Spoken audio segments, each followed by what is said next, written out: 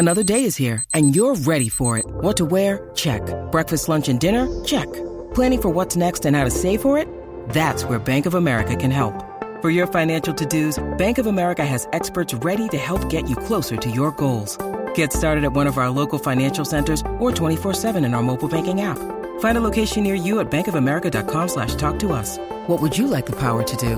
Mobile banking requires downloading the app and is only available for select devices. Message and data rates may apply. Bank of America N.A., member FDIC. When you need mealtime inspiration, it's worth shopping Kroger, where you'll find over 30,000 mouth-watering choices that excite your inner foodie. And no matter what tasty choice you make, you'll enjoy our everyday low prices, plus extra ways to save, like digital coupons worth over $600 each week. You can also save up to $1 off per gallon at the pump with fuel points. More savings and more inspiring flavors make shopping Kroger worth it every time. Kroger, fresh for everyone. Fuel restrictions apply. What a game Thursday night. Blazers lose 118-117 at Phoenix. It was a disappointing loss for the Portland Trail Blazers, but it still was a very entertaining basketball game. Hello, I am Aaron Fentress of the Oregonian and Oregon Live. This is the Blazer Focus podcast brought to you by Mart and Fred Meyer. I have a lot to talk about today. We have the game itself. We have Covington missing free throws, Lillard's performance in the fourth quarter. We have Terry Stotts' decision to challenge the foul call made against Norman Powell against Devin Booker. Should he have challenged that or not? And we'll talk about the clock situation that came about from that. Also, what this loss means for the Blazers and their playoff seeding situation. And I'll also get into sort of where I think this team is headed based on how they've played the past 11 games, a stretch that produced a 9-2 record. So what we were treated to on Thursday night was a playoff caliber basketball game between two good teams, one that has been elite all season in Phoenix and the other that's trying to turn the corner and become elite. Have they? We could discuss that. They definitely have been playing better as of late, but they put forth an effort that was certainly playoff caliber. The Blazers and Suns went back and forth for most of the game until the Suns pulled ahead in the fourth quarter and they led 101-92 with 7:32 on the clock. It looked like Phoenix had taken control of the game, but the Blazers came back with a 15-6 run to lead the score at 107 after Robert Covington drilled a three with 4 minutes left. So in 3 minutes and 32 seconds, they went on a 15-6 run to tie the game. Damian Lillard scored 24 points in the fourth quarter. He made his first 9 shots. The last shot he made was a layup with 34.7 seconds on the clock, and that score gave the Blazers a 117-114 lead. Few things happened next. Bridges made a couple free throws. It's 117-116. Then Lillard missed his only shot of the fourth quarter, a three-pointer with 9.6 seconds remaining. Had his only miss of the fourth quarter, and that's where things went downhill for the Blazers. First, however, they did catch a break because Crowder got the rebound off of Lillard's miss, gave it to Booker. Booker dribbles up court, and Carmelo sort of reaches in to disrupt the ball. Booker spun, but picked up his dribble, and then started dribbling again, feeling that since Anthony had got a hand on the ball, that he could resume his dribble, but it doesn't work that way because you're still in the act of dribbling. You can't bring the ball to your body, even though Anthony may have touched it, and then start dribbling again. Basically, Anthony succeeded in preventing you from dribbling and you needed to stop. So they called him for double dribble, which is a funky call for me because you hardly ever see double dribble called in the NBA. You see it in youth basketball, but it very rarely happens in the NBA. Blazers have the ball, 5.6 seconds left. They call a timeout. You're up 1. You're thinking, okay, they're good, right? Hit a couple free throws, play some D, prevent a 3. Robert Covington gets fouled on the inbounds pass and goes to the free throw line. Now, he had just made 2 free throws in a few minutes ago, and he's an 84% free throw shooter on the season. So you expect him to make both, but at the very least, he's going to make one. And usually, if you make the first one, great. If you miss the first one, you've got your range. You miss the first one, you're going to make the second one. So he proceeds to miss both. Now, this clearly was a critical moment, obviously, because he could have put them up 3 or put them up 2. Instead, it leaves it a 1-point ball game. Crowder gets the rebound off the miss, 4.4 seconds left. He calls a timeout. After the game, I asked Lillard what he thought about Covington missing those free throws. You guys made a great comeback there in the fourth. Robert Covington was a big part of that, but he missed 2 clutch free throws at the end. We pretty surprised he missed those. I mean, it happens. I don't know what else to say. It's part of the game. I've done it before. CJ's done it before. He just missed. And, it happened to be at a crucial part of the game. And, sometimes that's what decides the game at the end, but that's not why we lost the game. We missed 2. They make 2 at the end, and that ends up being a difference. But there was a lot of things we could have done better down the stretch to not even be in that position. So Lillard is 100% correct. It does happen. Everyone in the NBA at some point in their life is going to miss a clutch shot, miss clutch free throws. It's just part of the game. It was just shocking because he is such a good free throw shooter. Okay, so now Phoenix has the ball, 4.4 seconds left. They get the ball into Booker up high to the left beyond the three-point line. He drives to the right with Powell on him. And Powell does get a hand because he gets beat a little bit. So he gets a hand in on Booker's body. And then Booker gets to the right elbow, rises for a shot, and Powell reaches in again. And it was weird. Like, he had kind of ridden him a little bit to the spot where Booker wanted to shoot. And it was just bizarre that he kind of then reached in again at the last second, because that's where he got called for the foul. And it was really like there was not much of a chance for you to disrupt the ball. You might have just hit his arm and disrupted the shot, and that's what drew the foul. I thought it was a bit ticky-tack. I thought it was like, his hand's there, but it didn't really disrupt an awkward shot. Booker shot it, fading away, rising up, ended up falling to the ground after he missed. To me, that could have been a no call. However, you could see where an official's caught between a rock and a hard place there, because there is a reach in. Now, here's interesting perspectives about the call. So here's what Stott said about the call first. Because remember, he challenged it, so clearly he thought it might not have been a foul. Coach, what do you think of the foul call on Norman? Well, they reviewed it and they said it was a foul. I think it's an unusual call to make at that time of the game. I disagree with the call. It's difficult to argue when they review it, but a lot of times when you review a call, you're going to see some contact to justify a call. But I didn't think it was a call that should have been made. Okay, so clearly Stotts didn't like the call. That's why he challenged it. He thought it was a little ticky-tack, something that he wouldn't expect to be called in that situation. And I kind of agree with him. Like, I feel like it might have been a foul, but it's one of those things where, come on, really? You're going to call that in that moment. You're going to bail him out, put him at the free throw line for a little bit of contact that really didn't alter the shot, in my opinion. But, these things happen in the NBA. You can't put it in the hands of the officials. Bottom line is, Covington makes a free throw, just one. Worst case scenario, you're tied after Booker makes 2, right? Or you make both and you're up 3. They try and shoot a desperation 3. They're not even driving to the basket. So, you can put it on the refs, but at the same time, you got to put it on yourself, really, if you're Portland. Now, though, let's hear what Lillard had to say about that call. He had a little bit of a different spin on the call against Powell. Jamie, what were your opinions on that foul call, Norman, on Booker?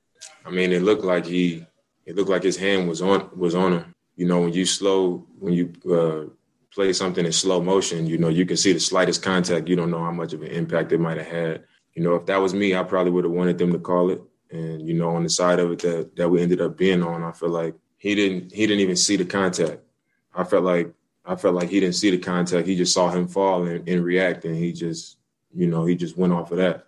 But it is what it is, man. It's over with now.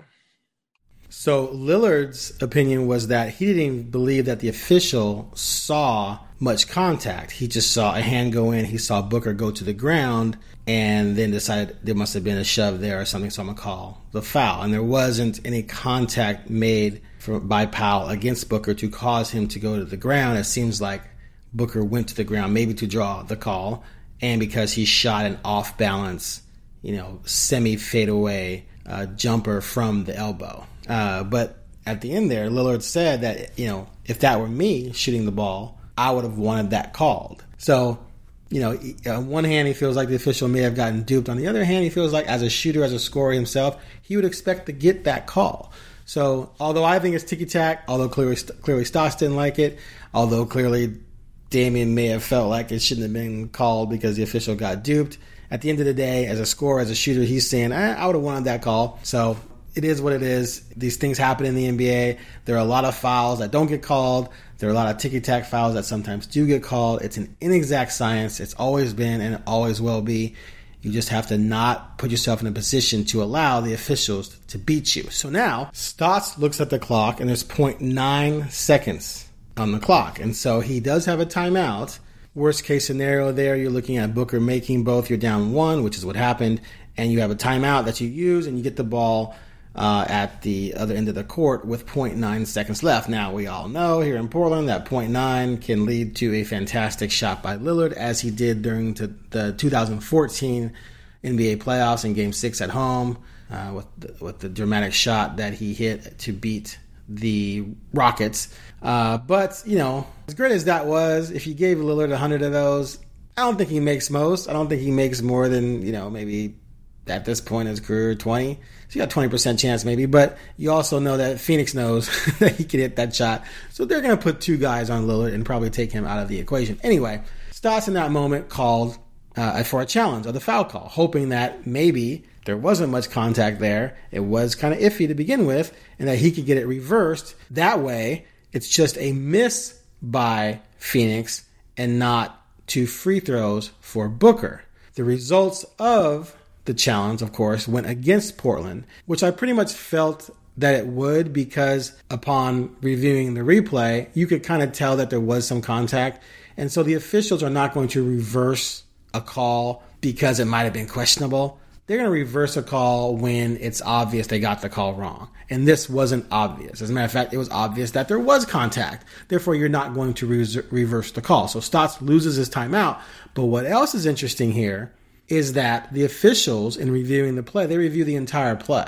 So they see that the shot misses and the clock should have been, or the foul call and the missed shot is supposed to stop the clock. So the clock should have been stopped at 2.4 seconds. So this is where the controversy comes into play. Well, mini controversy, I say, more of a wine fest, really. Because people are blaming Stotts for burning the timeout on the challenge when he could have had the timeout and taken the ball out with 2.4 seconds left, which is a decent amount of time to try and get a good shot off after Booker makes free throws, 1 or 2. However, here's what Stotts said about that situation. I think this is very important. Check this out. It wasn't difficult because there's 0.9 on the clock. I don't think if I challenge it, I don't know if they put more time on the clock.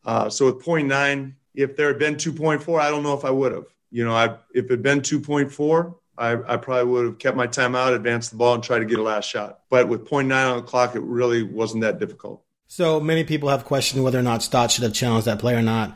To me, it's clear that he should have. You roll the dice there. You still have, in his mind, 0.9. If you get it right, you prevent the free throws. If you don't get it right, you would have only had 0.9 anyway to try and get a shot off. As it turned out, he ended up with 2.4. He didn't know that going into it. That actually helped him on the final shot from McCollum anyway. And here's the funny thing about this. McCollum caught a long pass near midcourt anyway, and then had a chance to dribble and actually get a better look than you might have gotten in 0.9. So for all intents and purposes, kind of worked out the way it was going to work out, regardless of whether he challenged or not. Bottom line is, Booker made the free throws. McCollum couldn't hit that desperation shot. Blazers lose. So, what does this mean moving forward? You are listening to the Blazer Focus Podcast. We'll be right back after a short break.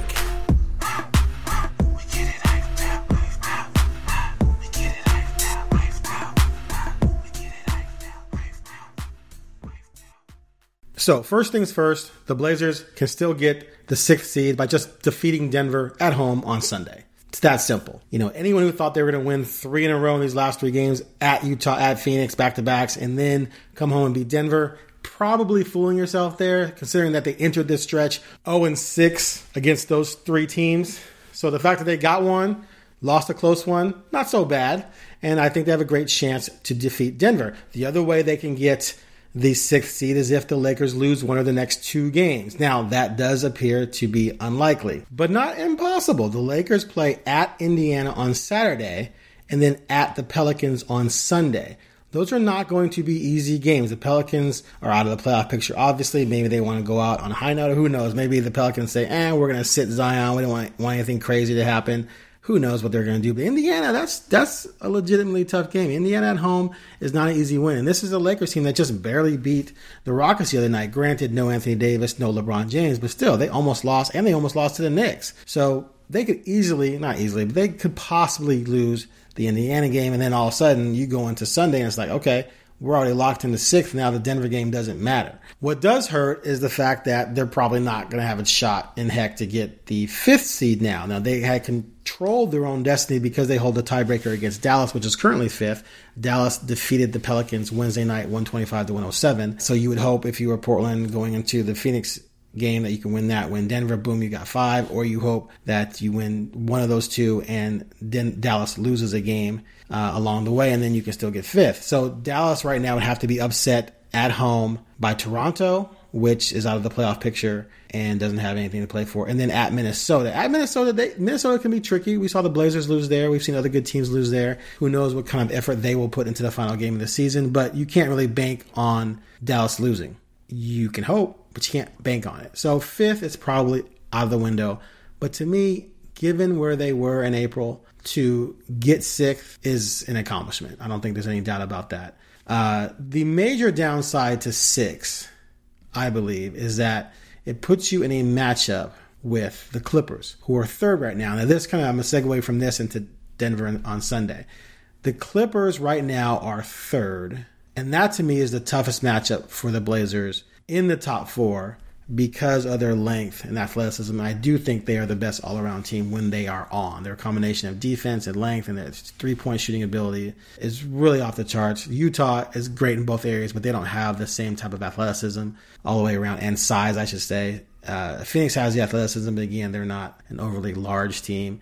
I think with a 3-guard lineup, you want to avoid bigger, longer teams, especially guys on the perimeter. But the Clippers enter Friday night with just a game lead over Denver. And the Clippers have a very easy schedule to close this thing out with. Now, Denver has the tiebreaker, so the Clippers have to finish ahead of Denver in order to hold on to the 3 seed. And on paper, that looks like something that is going to happen. They finished the season with 2 pretty easy games at Houston, the worst team in the league, and then at Oklahoma City, a team that gave up 8 weeks ago. And Portland beat by like 40. So they should win those games. There's no way the Clippers are going to lose to Oklahoma City on Sunday with 3rd on the line. I just don't believe that. So there's a chance that maybe Denver, if Denver knows on Sunday that, Clippers are not about to lose to the Thunder, we're not going to get 3rd, maybe we're just going to dial things back because we don't want anything crazy to happen. We're cool with 4th. We'll play Dallas in the first round.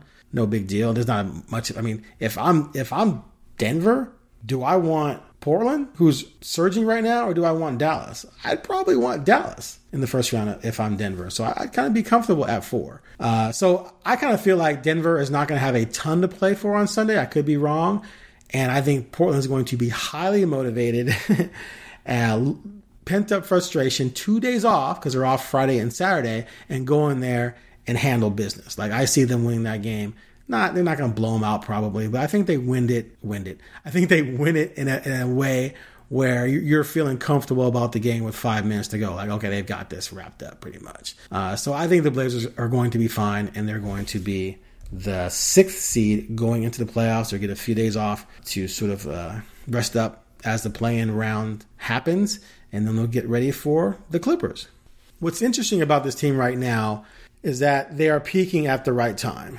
It's a shame for them that they didn't have a healthy Nurkic and McCollum all season. And, everyone has injury issues, things like, they just happen. It's what are you going to do? But to lose those guys for 60 games and to still finish 6th, to me, is pretty impressive. And everyone involved should be receiving praise, including Stotts, not criticism. But at the same time, it's disappointing because had those guys been healthy, had you been better on defense because you had Nurkic and you were playing CJ instead of giving Simons a ton of minutes, you could be looking at a team that was fighting for the 3rd seed, this whole time instead of fighting just to hold on to 6th. Like, I think CJ only missed 5 and Nurkic only missed 8 games. I think those guys playing in those extra games is worth 5 or 6 wins, like at least. Like, I think their combined WAR would be about 5 or 6. And so they go from 41 to, say, 47-24. 47-24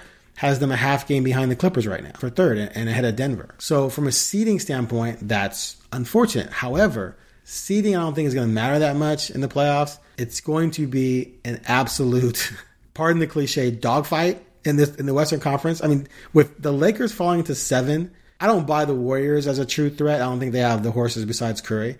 But to me, there's 7 teams there that, yeah, we can rank them who's better, but like it's going to be difficult for anyone to come through the West.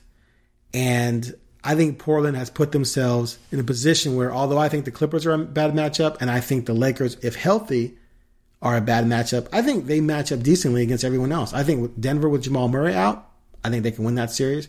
Dallas, Dallas is okay, but I think Portland can win that series if they play them. The Suns, DeAndre Ayton was out, so that wasn't the full strength Suns, but still, the way Portland's playing, I think Portland and the Suns would play an amazing series. And Utah even.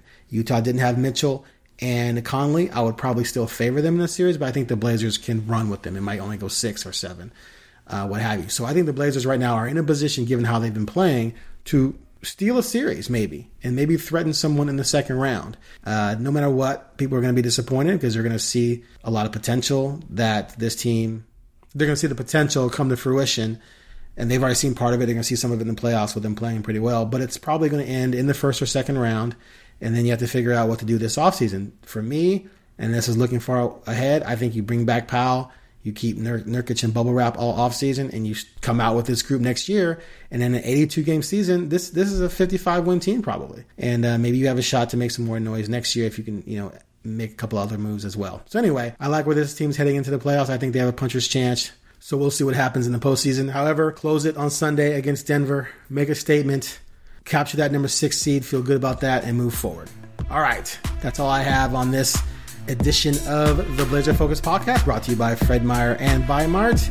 Be sure to subscribe because now that we're in postseason mode, there's going to be more gaps in between games, more time to get in podcasts. So I will be cranking up the number of podcasts per week. I'm going to get Joe Freeman on here a little bit more as well. And we're going to really dive in deep to the Blazers postseason, which promises to be pretty exciting, I think. I think it's going to be fun to watch. Thanks for listening, and we'll see you next time.